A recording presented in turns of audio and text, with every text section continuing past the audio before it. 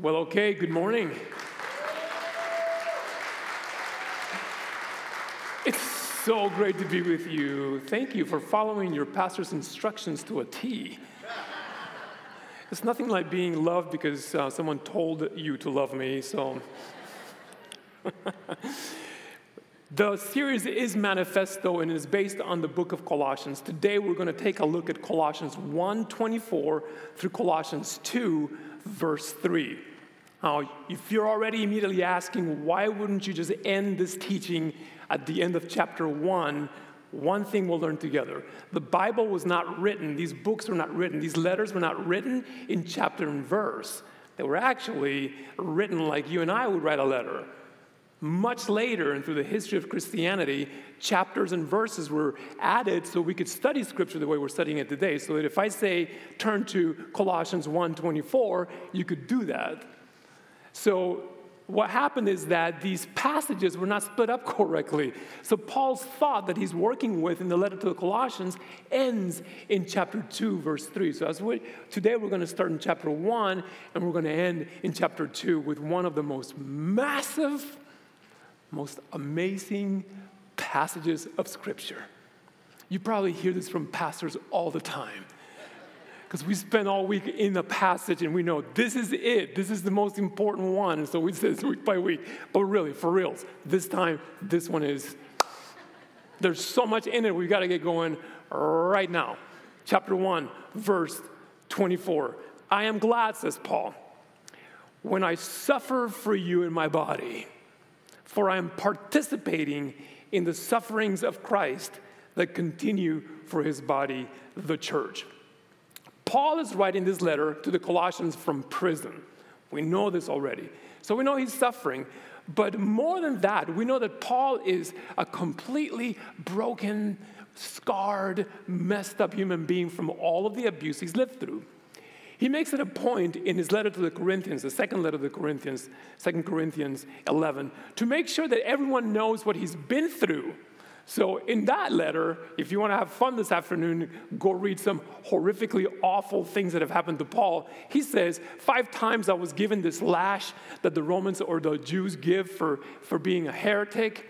3 times they beat me with this rod that the Romans had for sedition and insurrection. By the way, the beating with a rod that he's describing in the second book of Corinthians is actually designed to break every bone in your body. It's not like I'm going to give you a little beating with a little rod and stop talking about Jesus. We're going to break you completely, so much so that when you're done, you're going to think twice before you ever talk about Jesus again.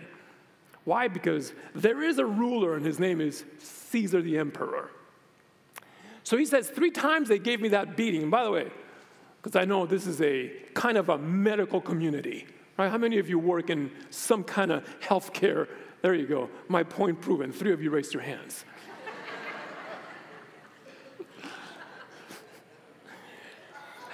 I had a taste of healthcare this last January, as I said the last time I was with you here.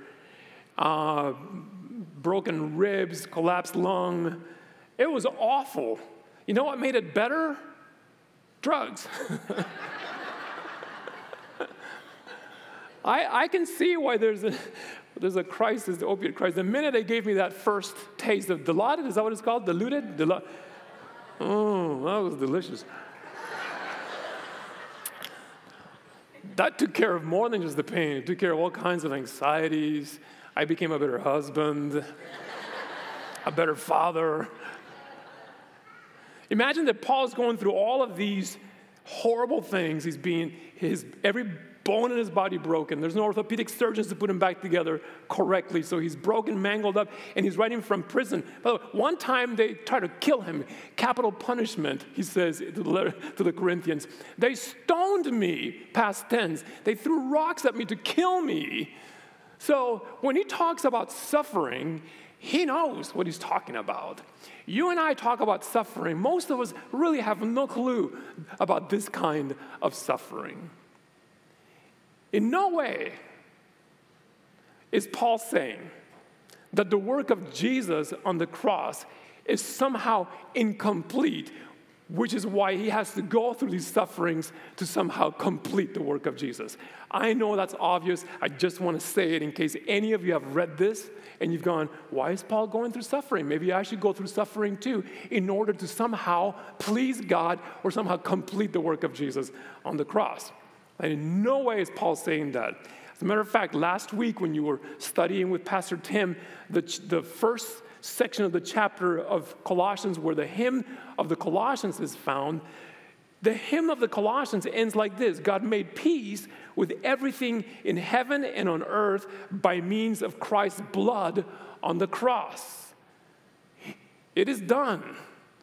Suffering that we go through on this planet has nothing to do with completing the work of Jesus. That's not what Paul is saying. And we should never say that. What does Paul talk? Why is Paul talking about this suffering then? Well, he has a really rich theology of suffering, an understanding that what he's going through is somehow making him be able to identify with the sufferings that Jesus went through. Also, he's not saying, I really like suffering. He's saying, I am glad for the suffering, or in other translations, I find joy in my sufferings for Christ. Joy and happiness are two different things. Happiness is the pursuit of the world. Joy is a virtue of the faithful. You can have joy in any kind of circumstance. You can have joy in lashings and in the rod and in being stoned and being beaten and in any other trial you're going through on this planet. You can have joy, says Paul, because joy is not dependent on your circumstances. It's dependent on who you know, on your hope, on Jesus, which is why he says in other letters, for me to live is Christ and to die is gain. He's not afraid of anything. He finds joy in everything. Verse 25, we've got to keep moving. Am I okay? We're going? We're moving. Verse 25, God has given me the responsibility of serving his church by proclaiming his entire message to you. God's entire revelation. Everything there's to know about God, Paul is claiming now, I am going to proclaim it all to you. That's my responsibility and my burden. Verse 26, this message was kept secret for centuries and generations past, but now it has been revealed to God's people. And here we're going to have to spend a few minutes, probably the bulk of our time together, really understanding what Paul means by this secret message and by this mystery that we find him talking about here. And if you're a good student of the Bible, you know this is not the only place where Paul talks about mystery and secret and being revealed to us and how he's revealing the secret. Here's what's going on.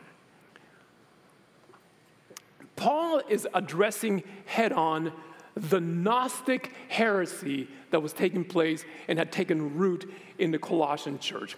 In the first century, there was this proliferation, this massive growth of all of these movements that claimed to have special knowledge. Each of these different groups had this unique story or some unique god or demigod or some unique system or some unique ritual or rite that you had to follow in order to gain access to meaning of life, salvation. All of the things that we understand Jesus gives us, they had all of these ways of getting to this secret knowledge would lead you to salvation and the meaning of life. Historians like to sweep all of these movements, because there was a lot of them in the ancient Middle East. They like to sweep all of them into one umbrella. They call it the Gnostic movements. And Gnostics, it comes from the Greek word gnosis, which is knowledge. And knowledge was central to all of these movements. Knowledge, they said, would reveal the mysteries and the secrets of life. Followers of the religious sects, they had two other things that are really important for us to know. One is that they had a long list of rules they had to follow in order to get to the knowledge. They had a long list of rituals they had to follow. Some of them made sense, some of them did not make sense, that they had to follow in order to gain knowledge or get whatever the secret thing that was in there was. And then they had these leaders who were designated either by divine appointment or by their own people as the ultimate holders of the knowledge and the secret. Does any of this sound familiar? Does any of this sound? I mean, these people were trusted, and they gathered every week to hear from these leaders, give them the secret knowledge. But what's interesting is that they would never quite get to the secret knowledge because the leader knew there's no secret knowledge. There's really nothing at the heart of this. I just have to keep this, this aura or this sense that there's something at the end of your pursuit. And more interestingly, I think this is really fascinating, it created a real insider and outsider culture. You're insider if you have the knowledge, or you are at least included somehow in the pursuit of this knowledge. And there was a whole class of people who were outsiders. So when Paul uses the language of secret or mystery, that would have been extremely familiar to them. They would have known, yep, we know what that means, secret. We know what mystery means. We live with people who are constantly talking to us about this. Paul is doing this brilliant thing that he does all the time, becoming all things to all people. He's using their own game, the secret mystery world. He's using their own language, and he's about to drop this amazing bomb. The way your pastor Tim puts it, Paul blows up the Gnostics. So violent. I'm going to say Paul comes with love and changes the message of the Gnostics. Tim says Paul blows up the Gnostics. You know this secret. Let's find some practical applications. You know this secret. There's secrets everywhere. I was flying a couple of weeks ago, and this airline that I will not say the name of, let's just say we all need to remain united in our desire to love Jesus. Some of you fly a lot. You know the whole game. Small children, people with small children, you board first. If you're military, you may board first. Anyone who wants to may board first, except for all of you right there, standing right there, looking at you, Sam Lenore. And then they always call this special group of people with this airline. They go, those of you who are global services, and I know there's one of you or two of you here who are global services, you may board now before the masses board. On my second leg of this trip, I went up to the counter and I said, I'm on planes a lot lately. I just want to know, how does one become global services? These are the exact words the person said to me.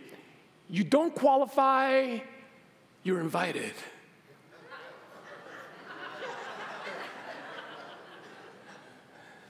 How does one get an invitation to this secret thing? She didn't even answer. Like there's some secret I will never know. We live with these secrets. Who is Victoria? And what is her secret anyway? Don't you want to know?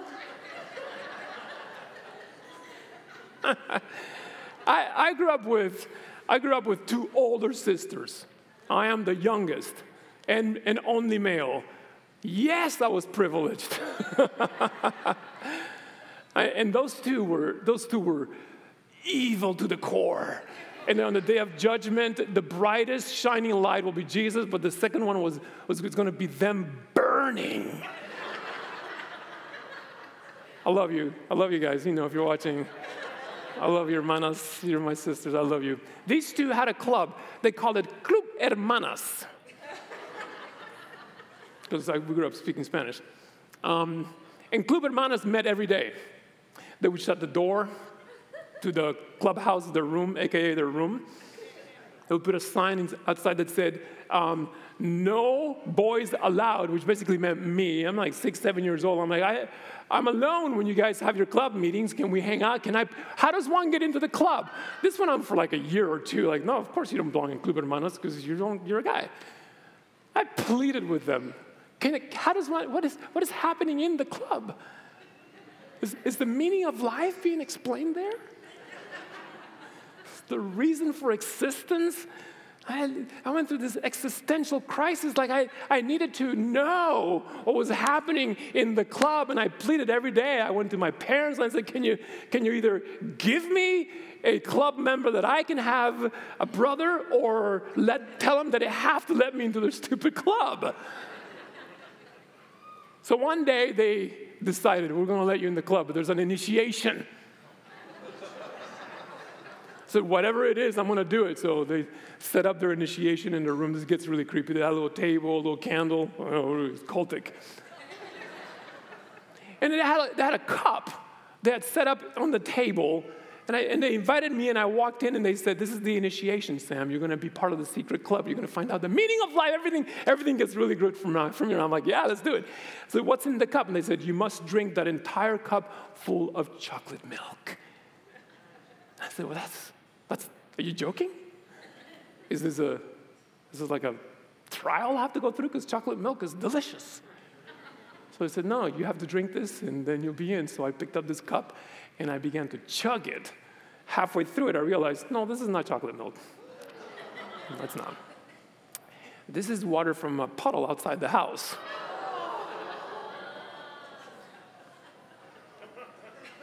Do you see them burning now on the day of judgment? You see that now? I'm not saying I'm going to take great pleasure with the smell of wafting skin burning on the day of judgment. I'm not going to, but you see it now. And by the way, I get often asked, how do you keep such a slender look? It's because of the parasites.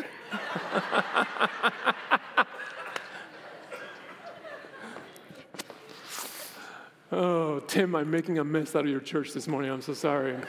It's the 9 o'clock. This is the funnest group. There was a secret initiation that led to nothing, and Paul begins to expose all of the Gnostic movements for having all of these bizarre rituals and having all these secrets that lead really to nowhere. And here is what Paul does. It is so brilliant. He says, unlike your high priests and unlike your Gnostic sects, unlike your mystery religions, unlike all of the things that you've been exposed to that claim that there's some secret you got to know in order to find meaning of life, in order to find salvation, I come bearing the good news that the mystery of the Christian faith is to be proclaimed freely, thoroughly, and throughout the whole world. And what is that secret? Not yet. I cannot tell you what the secret is yet because Paul is going to reveal it himself. Verse 27, for God wanted them to know that the riches and the glory of Christ are for you, Gentiles too. That is, the glory of the mystery lies not in exclusiveness, but in inclusiveness. It's not going to be only for the spiritual elites and the insiders who have special knowledge of this mystery. This, Paul says in verse 27, is for everyone. The benefits are for everyone. And this is the secret. Are you ready? Crosswalk, are you ready? I'm so excited. I'm excited for you, even if you're not. This is the secret, or the mystery, or whatever your translation chooses to render this Greek word. This is the secret. Christ lives in you. And this gives you assurance of sharing in his glory. Other translations, Christ in you, the hope of glory. Oh, we should be on fire right now. There should be someone on the keyboard just doing runs. Someone running up and down, shouting hallelujah in this place. No, we're not that kind of church. I get it. But listen, this is the secret. Christ in you, the hope of glory. Jesus is the secret. He himself is the answer to the human longing for redemption, for forgiveness, for love, for meaning. That is it. There's no secret handshake. There's no secret rite. There's no cup of muddy water. It is ours. This is the Christ that was preached just last week here. This Christ by whom all things and through whom all things were created, who is before all things, in whom God was pleased for all of God's fullness to dwell in, the firstborn over all creation, the image of the invisible God, who has primacy over all things, either in heaven or on earth, who is the head of the church and who will stand at the end of time and be the final judge and triumphal Lord. This Christ in you is the hope of glory. Ugh. Love it. I know. Is this not the gospel in a few words? Christ in you, the hope of glory. Let me give you some things that we've made the hope of glory that are not the hope of glory, and that Paul is going to later in the book of Colossians begin to break down. The law in you is not the hope of glory. The law shows us where we've fallen short of the glory, but the law is not going to give us the glory. The law in you is not the hope of glory. The law restrains us. It keeps us from sin. It points out the sin in our lives. It promotes holiness, yes, but Christ in you is the hope of glory. Knowledge in you is not the hope of glory. Paul's life was not changed by what he knew, but by who he came to know, Christ. In you, the hope of glory. Church in you is not the hope of glory. Or you in church is not the hope of glory. I'm going to proceed very carefully here. So I invited someone to church last week and they said, nah, church full of hypocrites. I said, absolutely not. It's not full. There's room for you too.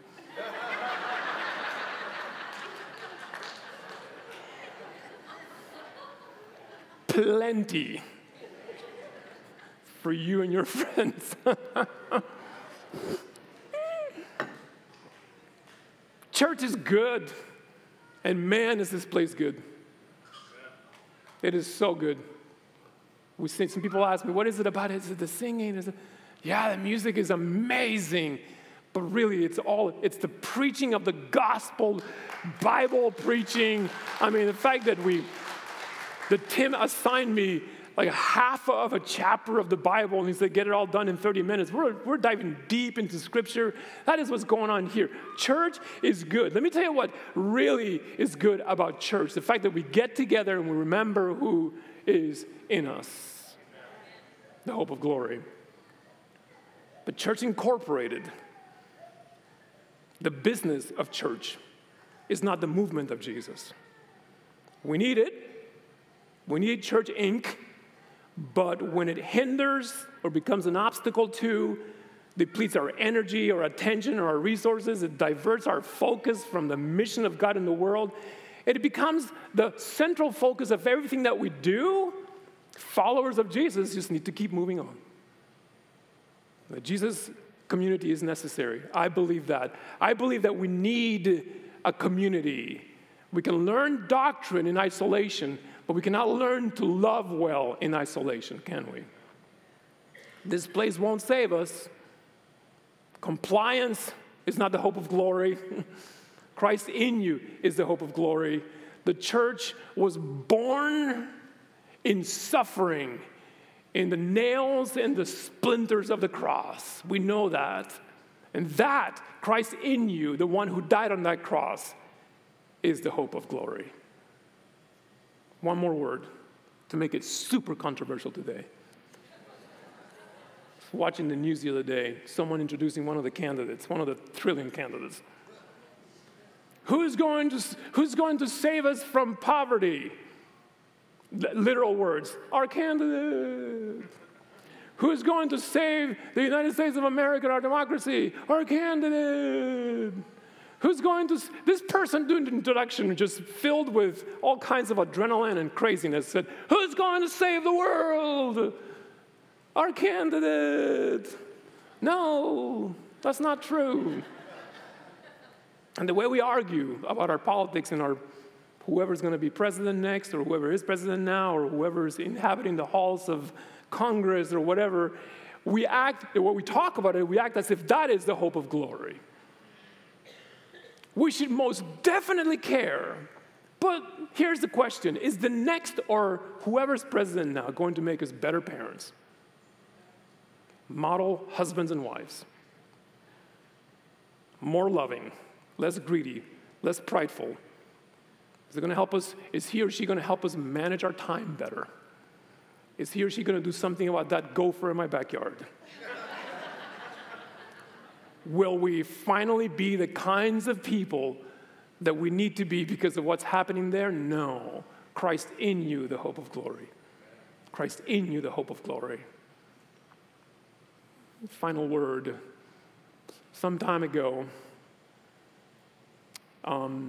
early in my ministry, I met a young woman who, for lack of better words, since you now understand the Gnostic movement, she was in a Gnostic cult of sorts. She had been told that the way to glory was to go through all of these handshakes and behaviors, and so here's what happened at her church when she was young. At one point, she was an early teenager.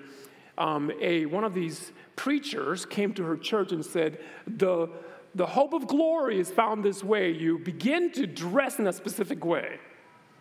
So her and her family went home, and they got rid of all their clothing, and they began to wear these things that are not, listen, this is not me judging people who dress modestly. We need to be modest. You know, we got to be the people who, any of you grew up in a time where you could tell who an Adventist Christian was from a mile away?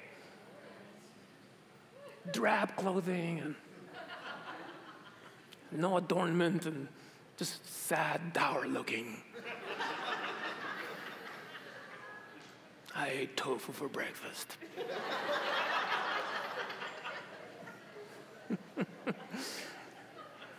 Don't feel joy. There's nothing wrong with it. There's nothing wrong with tofu for breakfast, by the way. But by the way, there's nothing wrong with being modest. Let's be modest. Let's be people who actually reflect the character of Jesus by the way we live and act and we dress in the world. But when you're told that is the hope of glory, there's something wrong with that message because it becomes oppressive.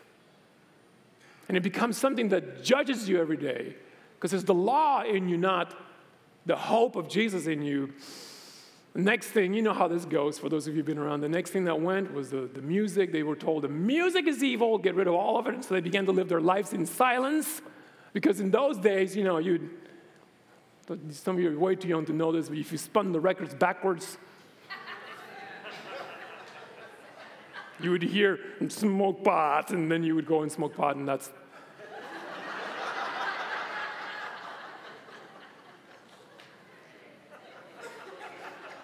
That's a mystery hidden.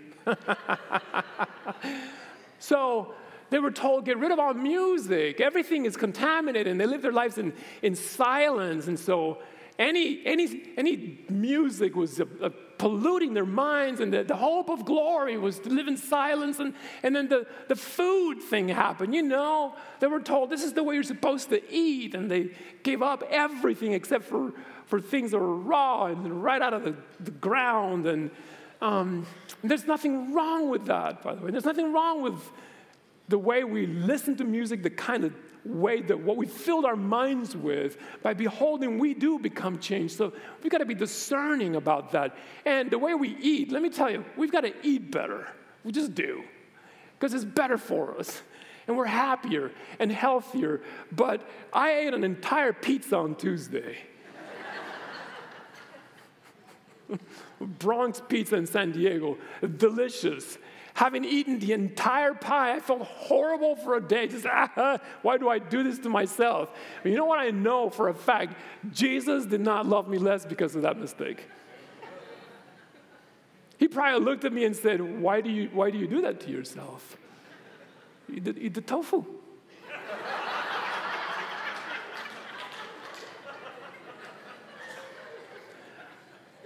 Pizza in me may not be the hope of glory, but it's not judgment upon me. God does not. Christ in me is the hope of glory. Christ in me is the hope of glory. And so one day I'm preaching this message to this young woman, and she hears me say, she's dressed, you know, it's like 120 degrees outside, and she's dressed, hiding because the wrist can be really suggestive, you know. And she's, you know, and you can tell her life is just, there's no joy in it. And she hears me say something like this, like, Christ in you, the hope of glory. No. And I was reading to her from Ephesians, the other letter of Paul, where he says, from the foundation of the world, you were chosen to be redeemed by Jesus. I was like, no, that does not jive with the way I've been living my life, because she came up to me afterwards and said, the way I've been living my life is this. Every night before I go to bed, I go through all the ways that I know I offended God, and at the end of that prayer, I say, God, if you give me another chance tomorrow, I will not disappoint you. Oh, that is a horrifying way to live. When, in fact, the gospel good news is that there is no cup of muddy water, that there is no weird candle in a room with club hermanas, or that there's no secret. Paul is proclaiming the secret. That is his move. The mystery is this: Christ in you, the hope of glory. Christ in you, the hope of glory. The work of the cross is complete. Christ does the work in you, and that is the hope of glory. Eat better, yes. Listen to records only forwards, yes, whatever. Dress more modestly, yes. One day, as we began to study the Bible, because she really wanted to know, got interested in the real gospel, one day she tells me the story. She says that her parents began to fast from Thursday evenings all the way until the coming of Sabbath the next day. And she was 12 or 13 years old, and she remembers being so desperately hungry on Fridays that the coming of Sabbath for her was like yeah, you want to make a kid love Sabbath? Starve them for 30 hours before the coming of Sabbath. That'll be the sweetest arrival of the Sabbath every week. One day, her and a friend who was also involved in one of these Gnostic cults, they're sitting there at recess on a Friday morning watching everyone else enjoying their life, running, talking, playing, being a kid. But the two of them were so hungry that you wouldn't have enough calories to make it through this day. So in their little minds, they thought, we'll just sit here. And one of them, so desperately hungry, went digging through her bag and found evidence of a previous life of sin, a little bag of Skittles. The little Halloween size, but the little tiny ones, which means there was 5 or 6 Skittles in it. She took it out and knew immediately, we're going to sin boldly today. They opened it, and in tears, she says, in tears, we ate those Skittles knowing we are offending you, God. Skittles are not good for you. Most definitely, tooth decay, diabetes problem, whatever. It just don't live off of Skittles. But they didn't forfeit glory for eating Skittles. And they did not undo the work of Jesus on the cross by eating Skittles. And as she's telling me this story, she's crying, I'm bawling, and we're like, we've got to rebaptize you into the real gospel. And so we did. Here's the sweetest thing, because we're out of time. Sweetest thing. I told a bunch of her friends about this, and they went to Costco, and they bought Costco out of all these Skittles, and they poured them into a bucket, and as she was coming out of this water, there were Skittles raining on all of us. It was awesome. It was awesome. The sugar headache we all had later was awesome.